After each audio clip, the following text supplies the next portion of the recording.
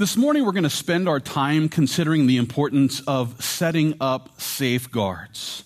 And just to be clear, a safeguard is something that serves as some sort of protective barrier or a defensive shield.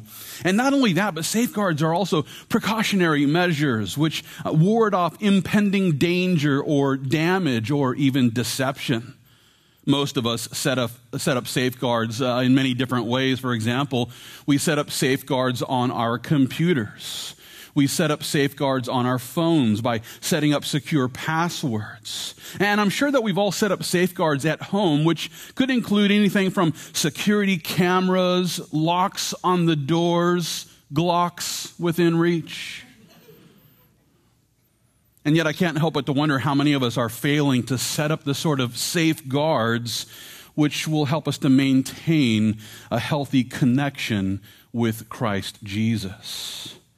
It's here in our text today where we actually find the Lord Jesus. He's helping his apostles to understand the importance of setting up safeguards. And he helps us to see how his disciples could become those believers who are safeguarding their walk with the Lord.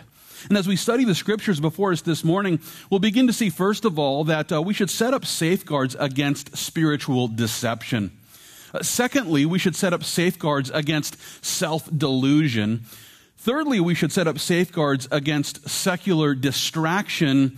Fourthly and finally, we'll consider how to set up safeguards against sinful deviation. Well, with this as the outline, let's open our Bibles to Luke chapter 22. Here we find our Savior helping his apostles to set up safeguards. Now, as you make your way to the 22nd chapter of Luke's gospel account, I want to take a moment to put our text back into its context. I'll remind you, it was in our study last week when we learned about the way in which the apostles were arguing amongst themselves, and they were arguing about, which one of them would be the greatest in the kingdom. What they failed to realize was that the majority of them were just a few hours away from the moment when they would actually forsake our Savior for fear of being arrested. And it's for this reason that Jesus here is now taking the time to prepare them for this failure of faith. Now, with this as the focus, I want to pick up our study of Luke chapter 22. If you would look with me there, beginning at verse 31, here the Lord declares, "Simon, Simon, indeed, Satan has asked for you, that he may sift you as wheat. But I have prayed for you, that your faith should not fail. And when you have returned to me, strengthen your brethren."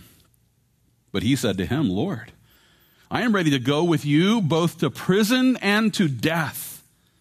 Then he said, "I tell you, Peter, the rooster shall not crow this day before you will deny 3 times that you know me."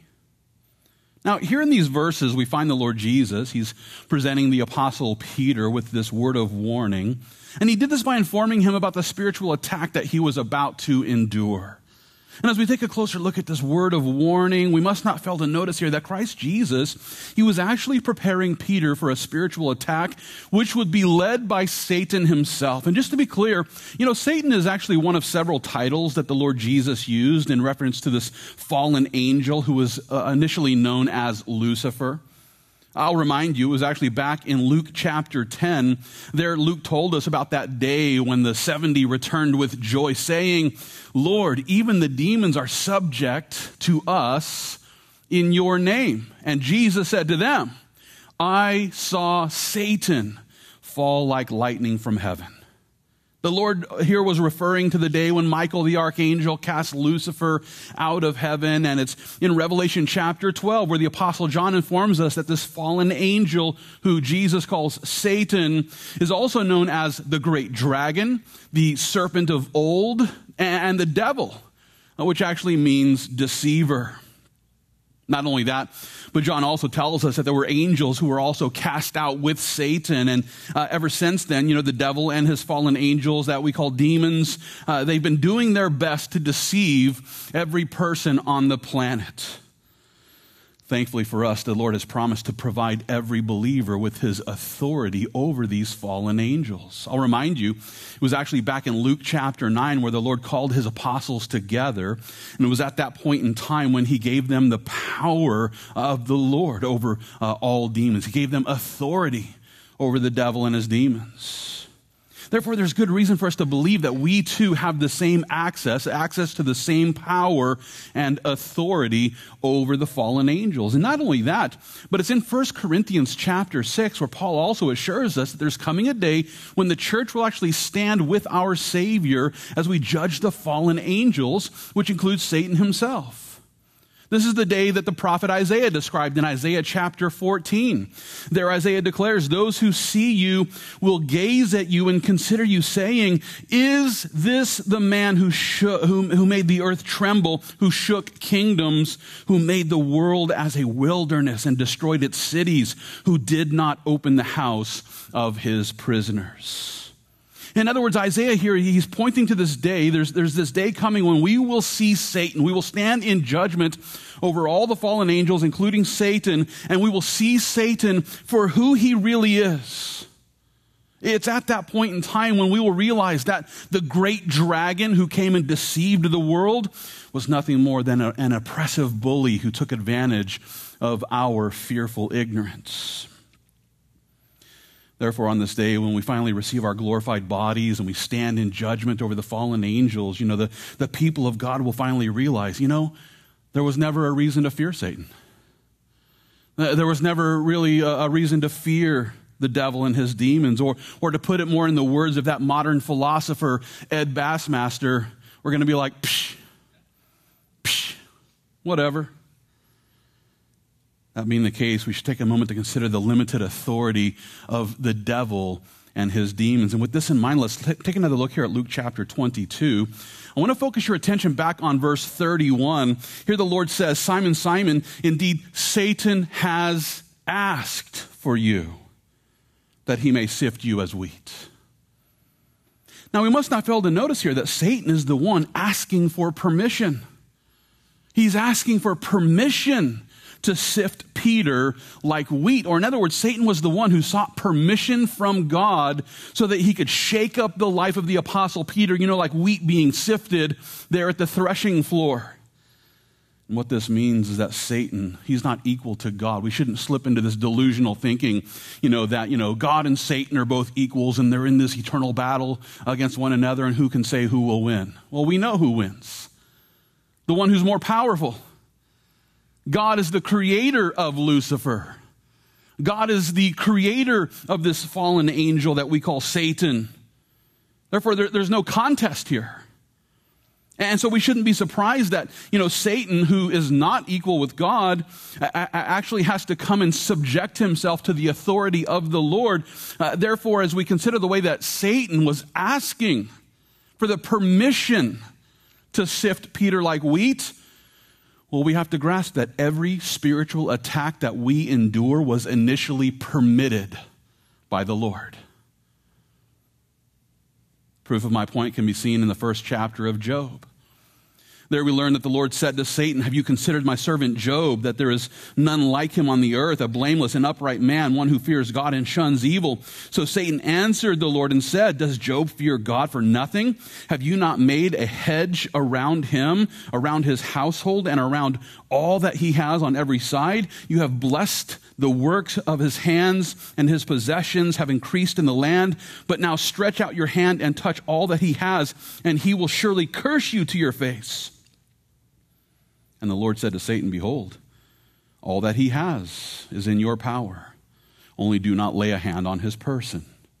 So Satan went out from the presence of the Lord. From this, we can see that Satan wasn't able to attack Job until he first received permission from the Lord.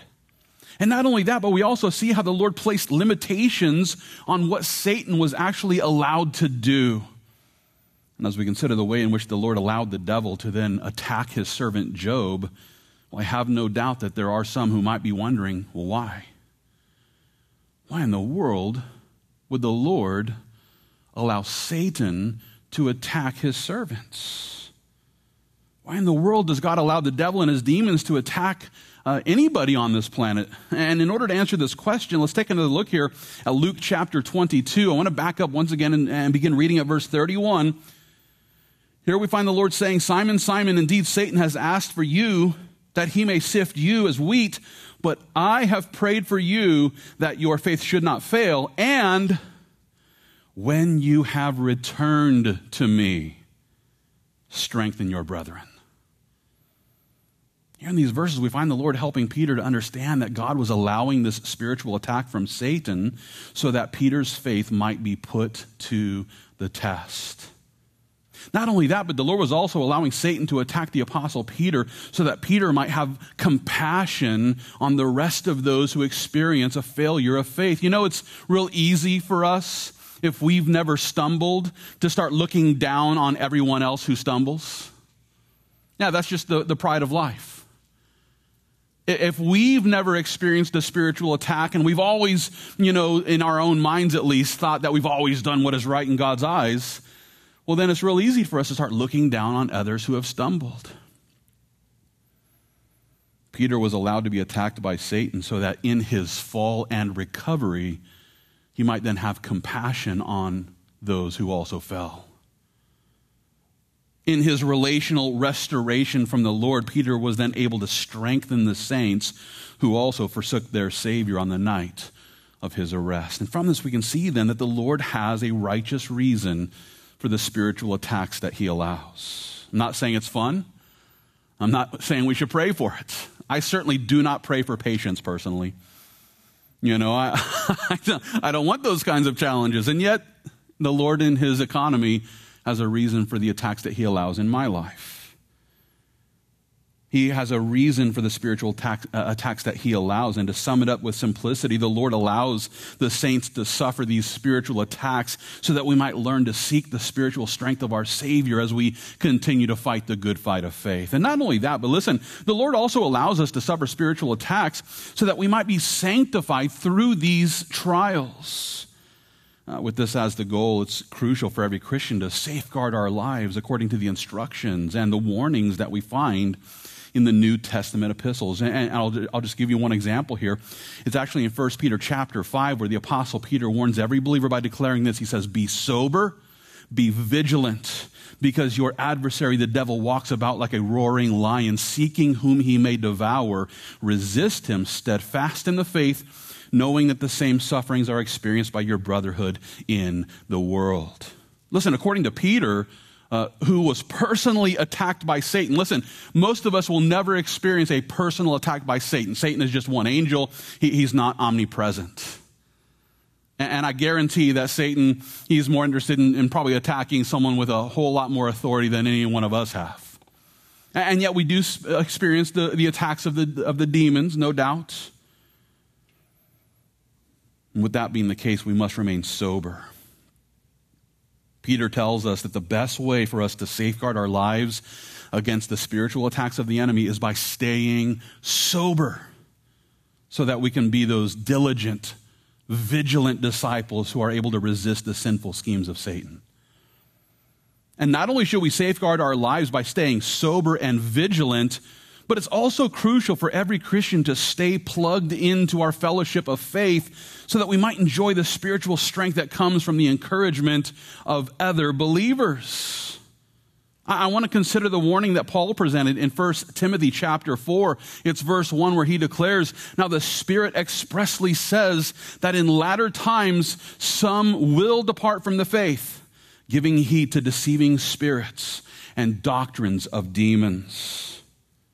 Now, as we consider this word of warning, it's sad to say that we are watching this prophecy being fulfilled right before our very eyes. As a matter of fact, time would fail me to present you with the laundry list of all the churches that have set aside the sound doctrine of God's word, and instead they're embracing the false doctrines that are introduced by wolves in sheep's clothing who are leading the church into the great apostasy. And it's for this reason that we must spend time setting up safeguards in our heart against spiritual deception. And we do this by taking the time to learn the sound doctrine of God's word. And listen, not only should we set up safeguards against spiritual deception with sober thinking and sound doctrine, but we should also set up safeguards against self-delusion by making sure that we have a humble heart that remains teachable.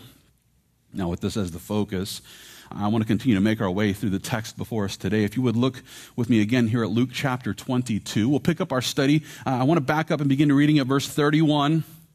Here the Lord says to Simon, Simon, Simon, indeed, Satan has asked for you that he may sift you as wheat, but I have prayed for you that your faith should not fail. And when you have returned to me, strengthen your brethren.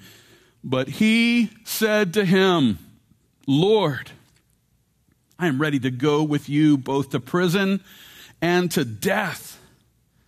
Then he said, I tell you, Peter, the rooster shall not crow this day before you will deny 3 times that you know me. As we take a closer look at this conversation, we must not fail to notice that the Apostle Peter flat out dismissed the warning that the Lord was presenting. Just flat out dismissed it. No, Lord, are 2 words that don't go together. No, Lord. What? No, Master. Doesn't make sense. And yet that's what Peter was saying. Oh, no, Lord, you don't know who I am. You don't know how bold I am. Ooh, the boldness.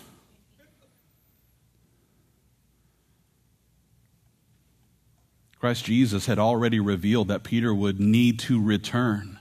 He says, hey, I'm praying for your faith.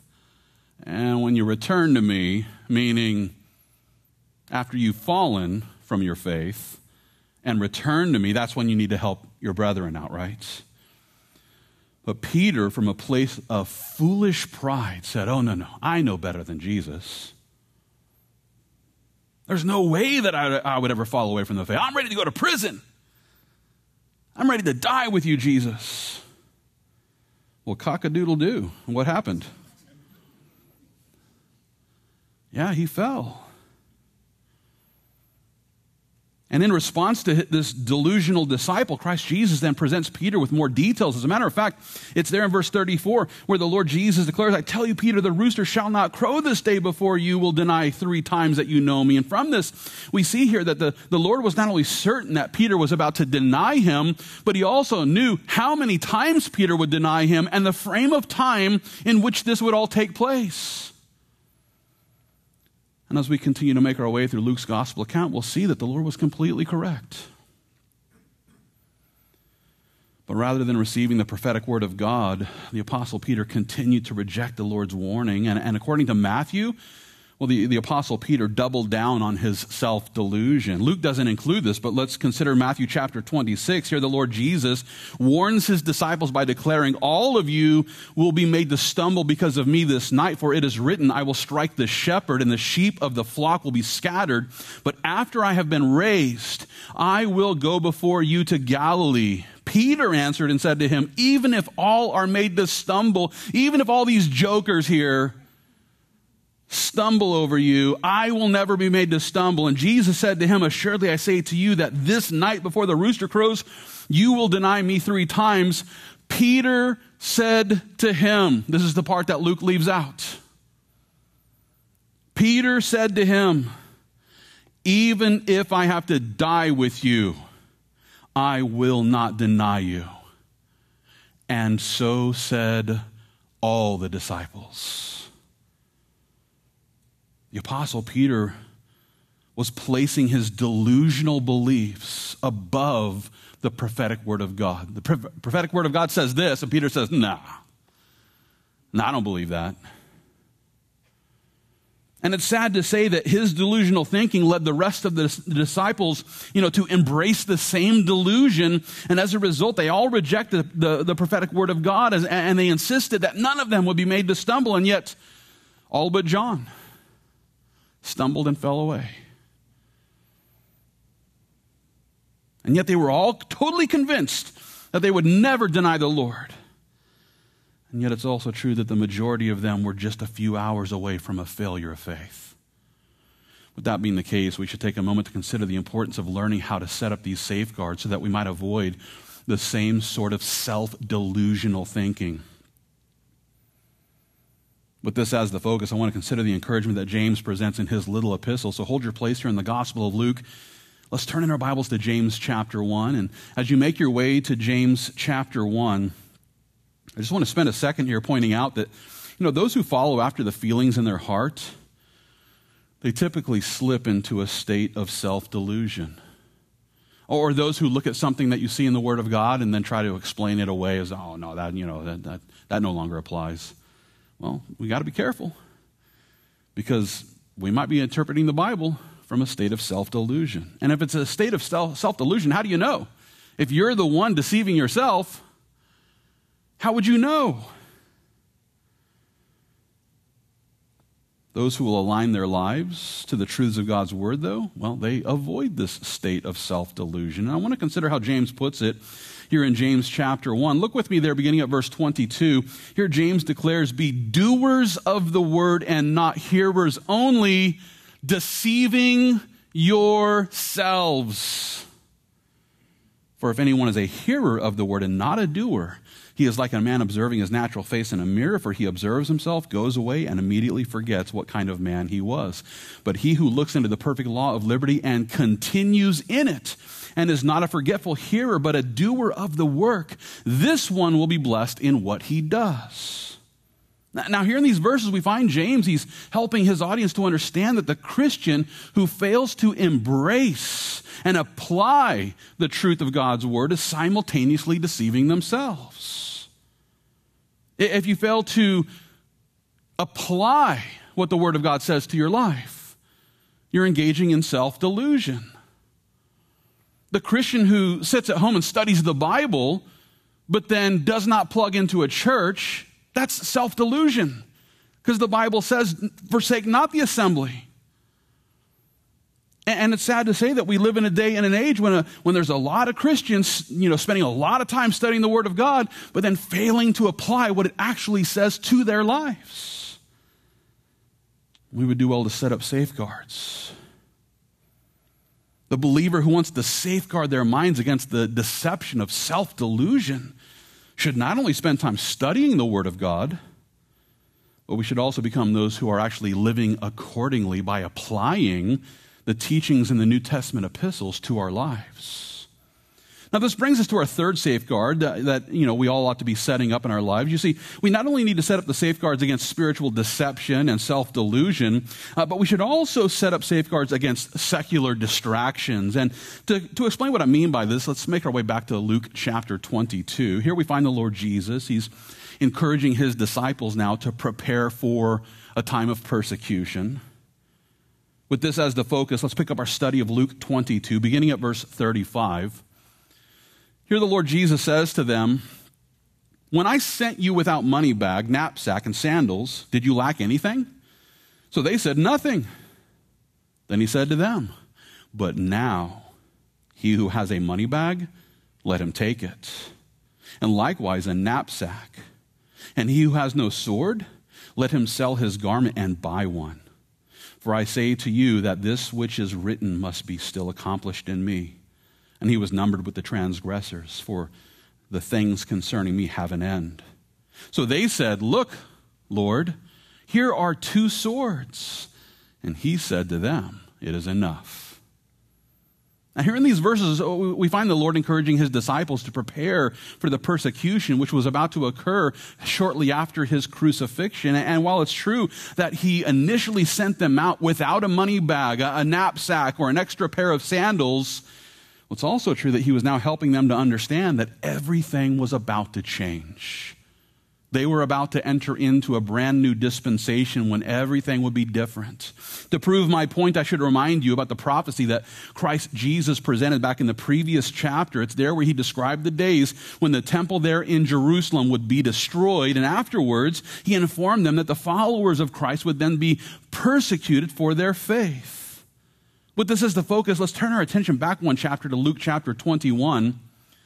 I want to focus your attention there at verse 12. There Jesus declares, "Before all these things, they will lay their hands on you and persecute you, delivering you up to the synagogues and prisons. You will be brought before kings and rulers for my name's sake, but it will turn out for you as an occasion for testimony. Therefore, settle it in your hearts not to meditate beforehand on what you will answer, for I will give you a mouth and wisdom which all your adversaries will not be able to contradict or resist. You will be betrayed even by parents and brothers, relatives and friends, and they will put some of you to death, and you will be hated by all for my name's sake."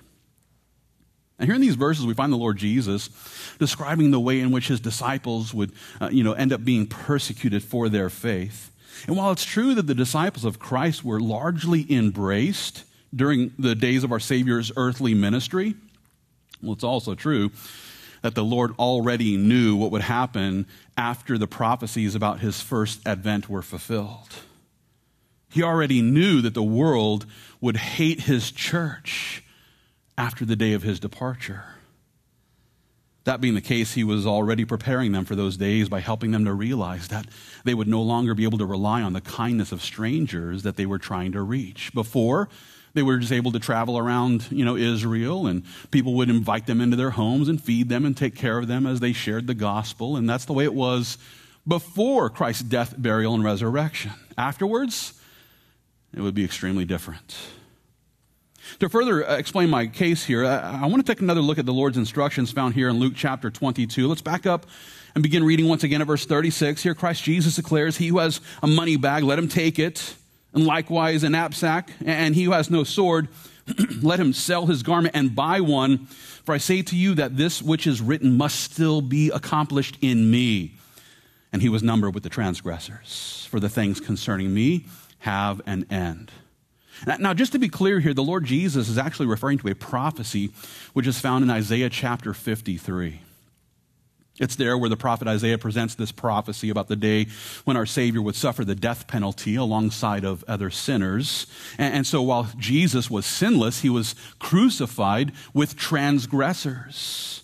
And it's there where Isaiah presented a prophecy, about the death of the Lord Jesus Christ and the transgressors who would surround him. And according to Christ Jesus, this prophecy was actually pointing to the day of his death. And not only that, but he was also helping his disciples to realize that his death and his burial and his resurrection would result within a time period that it would all come to an end at some point, that it would all be fulfilled at a certain point, and afterwards, every believer would then need to maintain a money bag and have a knapsack on hand as well as a sword. Now, just to be clear, that word money bag found there in verse 36, it's translated from a Greek word which was used in reference to these depositories that the Israelites would use, for storing their own wealth. And so the money bag might be comparable to the bank accounts that we might use today. Rather than, investing their money or placing their money in the bank, they would just keep it in these money bags. Jesus also refers here to the need for a knapsack, which was a reference to a leather pouch used for provisions like food and clothing. And let's not fail to notice here the way that the Lord Jesus encouraged them to then, even sell a garment if they didn't have a sword, to sell a garment, get some money, and purchase a sword, which would have been used for personal protection. As a matter of fact, notice again there in verse 38.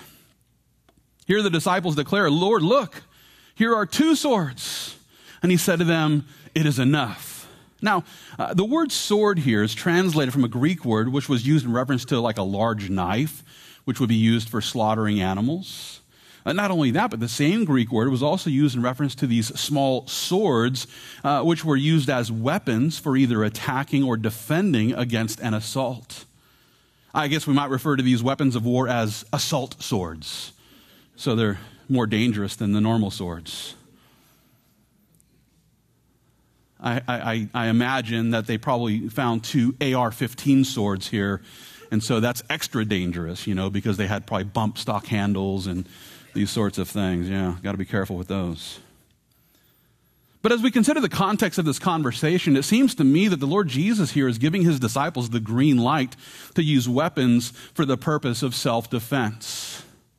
And so while most people, on the planet at this point in time were carrying these swords, Jesus is saying, yeah, you might need to sell a garment, get yourself a sword so that you can protect yourself.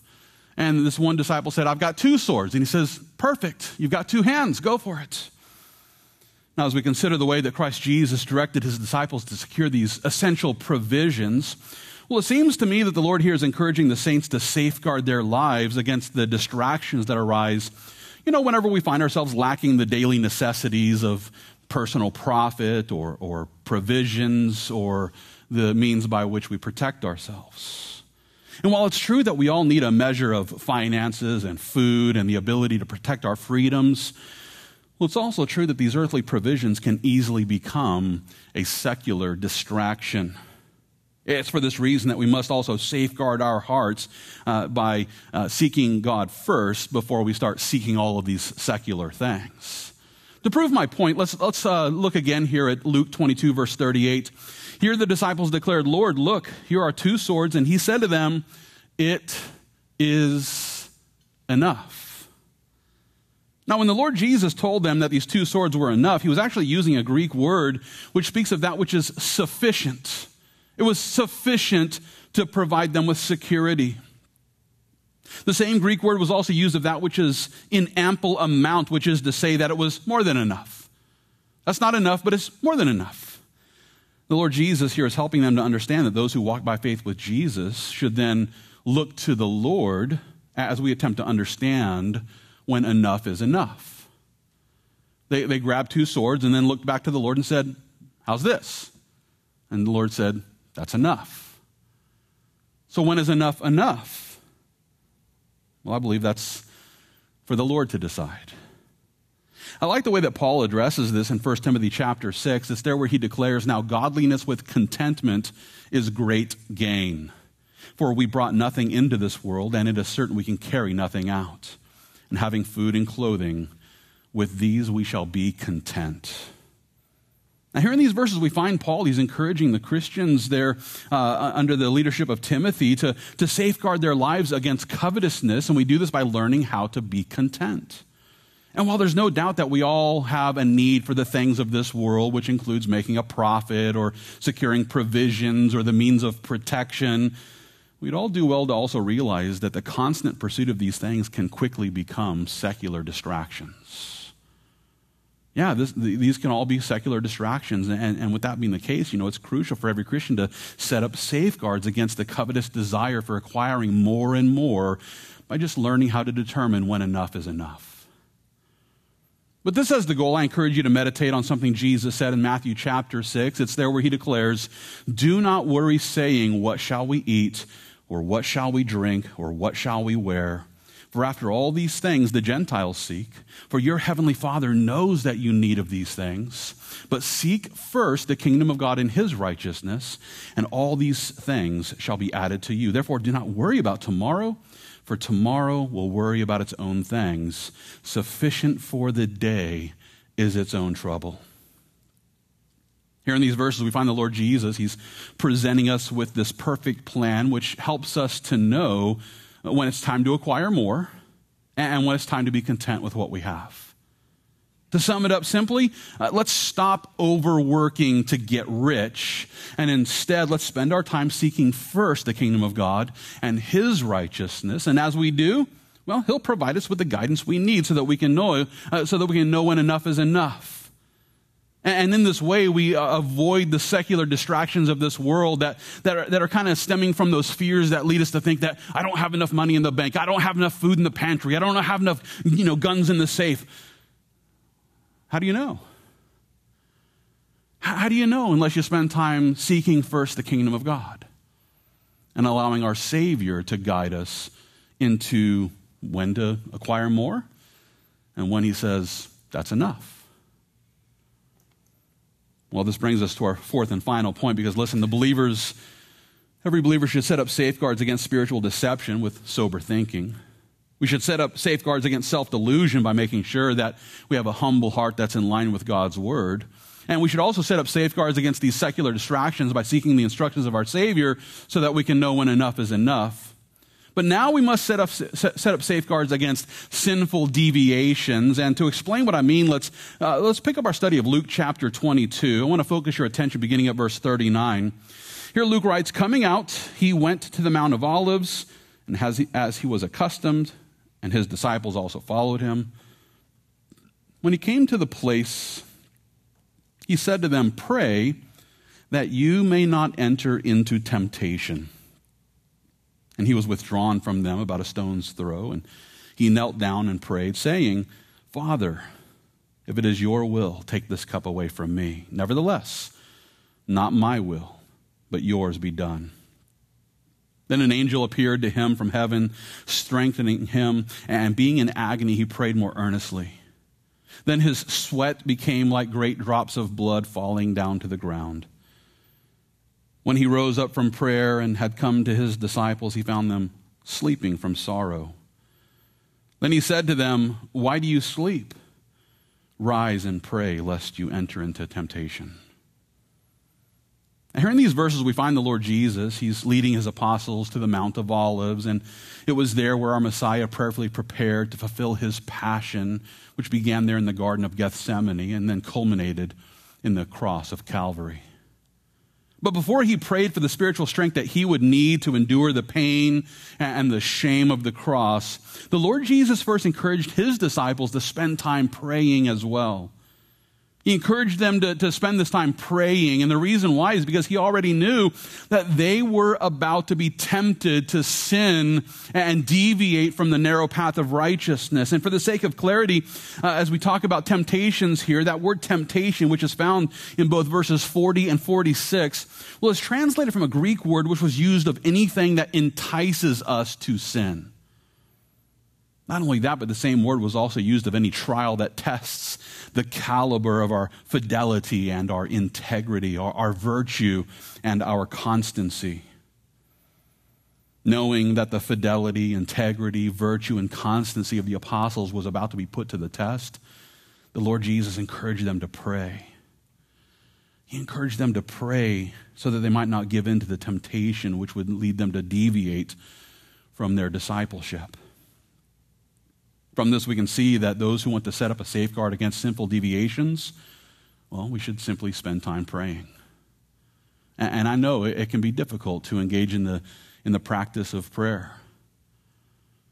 It can be difficult to spend time praying, especially when you're tired. You know, you close your eyes, you start praying to the Lord. Next thing you know, you wake up 3 hours later. I remember praying, when I was on staff at Calvary Austin, I would spend time in my office praying and oftentimes fall asleep. And my pastor would come in and say, "Hey, wake up." And I fell asleep from sorrow. It's just so easy to just, find yourself in that place of peace with the Lord. And it's just so wonderful that you just can't help but to, wake up drooling all over your desk. So, but the practice of prayer is so important, because it helps us to safeguard against sinful deviations. It was there in the Garden of Gethsemane where our Lord and Savior spent time praying that he could accomplish the will of his heavenly Father. And no doubt in the finite flesh of his humanity, he was struggling. He was struggling so much that he sweat great drops of blood. It's like he was living in Texas. But before he prayed for that spiritual strength, he encouraged his disciples to spend time praying because he knew they were about to be tempted to sin. And as we consider this concept of temptation, listen, we are going to be tempted to sin as well. And those who want to safeguard against sinful deviations should spend time praying. We find the same Greek word, temptation. We find this in Luke chapter 11. Here the Lord Jesus presents the Lord's Prayer, which includes this very simple request. And do not lead us into what? Temptation. The same Greek word. Do not lead us into temptation, but deliver us from the evil one. That's right. When we pray, we ought to spend time asking the Lord for help so that we might be delivered from the trials that would tempt us to sin. And as we spend time praying for the spiritual strength that we need to overcome every temptation, well, we can rejoice in knowing that we're not only setting up safeguards against sinful deviations just by praying, but we're also seeking the help of the one who alone is able to provide us with the godly guidance that we need so that we can escape the temptations which would cause us to deviate from the narrow path of righteousness. To further, grasp my point, I want to consider a challenge that Paul presented in 1 Corinthians chapter 10. It's there where he declares, "Let him who thinks he stands take heed, lest he fall. No temptation has overtaken you except such as is common to man. But God is faithful, who will not allow you to be tempted beyond what you are able, but with the temptation will also make the way of escape that you may be able to bear it. Therefore, my beloved, flee from idolatry. Christian, listen, those who begin to think that they're too strong to stumble, well, they need to wake up. Anyone who thinks that they're so spiritually tuned in that they could never stumble, you're stumbling in that thought. That thought is a point of pride that will cause you to stumble. That's why Paul says, let him who thinks he stands take heed lest he fall. Listen, we're all just a few bad decisions away from backsliding. And the apostles who were right there with Jesus Christ, you know, the ones who said, I'll never stumble. I'll die with you. I'll go to prison with you. They were all just a few moments away from completely stumbling. And it's true of all of us. We are all just a few bad decisions away from backsliding. And knowing that we all struggle with sinful temptations that could lead us astray, well, we would all do well to safeguard our lives against sinful deviations by spending more time praying. We got to turn everything into a prayer. You know, we're called by Paul to pray without ceasing, and in that, I just think that what that means is that we ought to pray about everything. Every decision we make as we move forward throughout our day, we ought to just be constantly checking in with the Lord. Lord, should I, what do you think about this, Lord? Direct me in this. Help me to know where to go.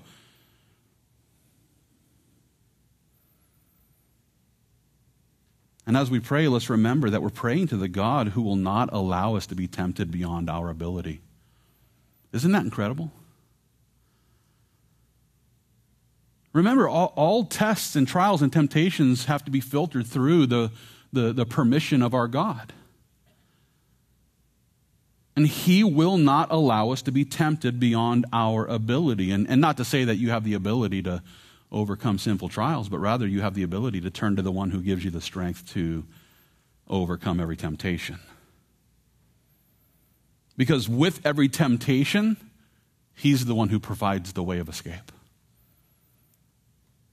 If you think that there's no way for you to escape whatever that sinful temptation is, then what you're also saying is, God lied. Oh, sure, he says through Paul here that he'll provide a way of escape, but there was no way of escape. I couldn't help myself. Well, yeah, in your flesh you can't help yourself. But in the strength of his Holy Spirit, he always provides the way of escape. And so that's the God we should be praying to, the one who will not allow us to be tempted beyond our ability, but with the temptation makes the way of escape so that we can stay on the straight and narrow road of righteousness. Now, as we begin to wrap up this study, we should spend a second just considering the question, am I setting up safeguards in my life so that I can protect my relationship with the Lord Jesus Christ? Or am I failing to set up these safeguards? Am I setting up safeguards against spiritual deception by maintaining my sobriety so that I'm able to, have the sober mind that's able to identify and avoid the satanic schemes of the enemy? Or am I failing to protect my life against the doctrines of demons because I still enjoy the intoxicating temptations of this fallen world? Am I setting up safeguards against self-delusion by setting aside my personal opinions so that I can actually become a doer of the explicit word of God? Or am I failing to protect my mind against those deceptive desires, which will always lead me away from doing the sound doctrine of God's word? Am I setting up safeguards against secular distractions by, making sure that all of my earthly endeavors are actually in line with the guidance of God who helps me to be content? Or am I failing to protect my time against those natural tendencies that lead us to think that we must continue always storing up more and more and more because it's never enough? And I'm so afraid of what might happen tomorrow that I got to spend all of my time on secular endeavors today. Is that my life? Am I setting up safeguards against sinful deviations by taking the time to pray for the spiritual strength that we need so that we can overcome every temptation?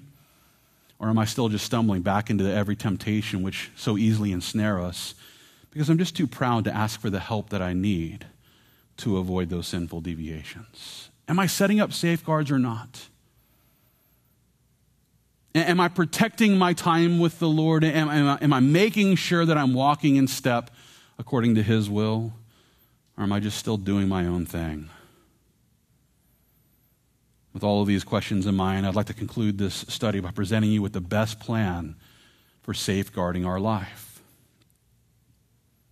This is actually the plan that King Solomon presented in Proverbs chapter 18. It's verse 10 where he declares, "The name of the Lord is a strong tower. The righteous run to it and are safe." So simple, and yet so effective. The name of the Lord is a strong tower.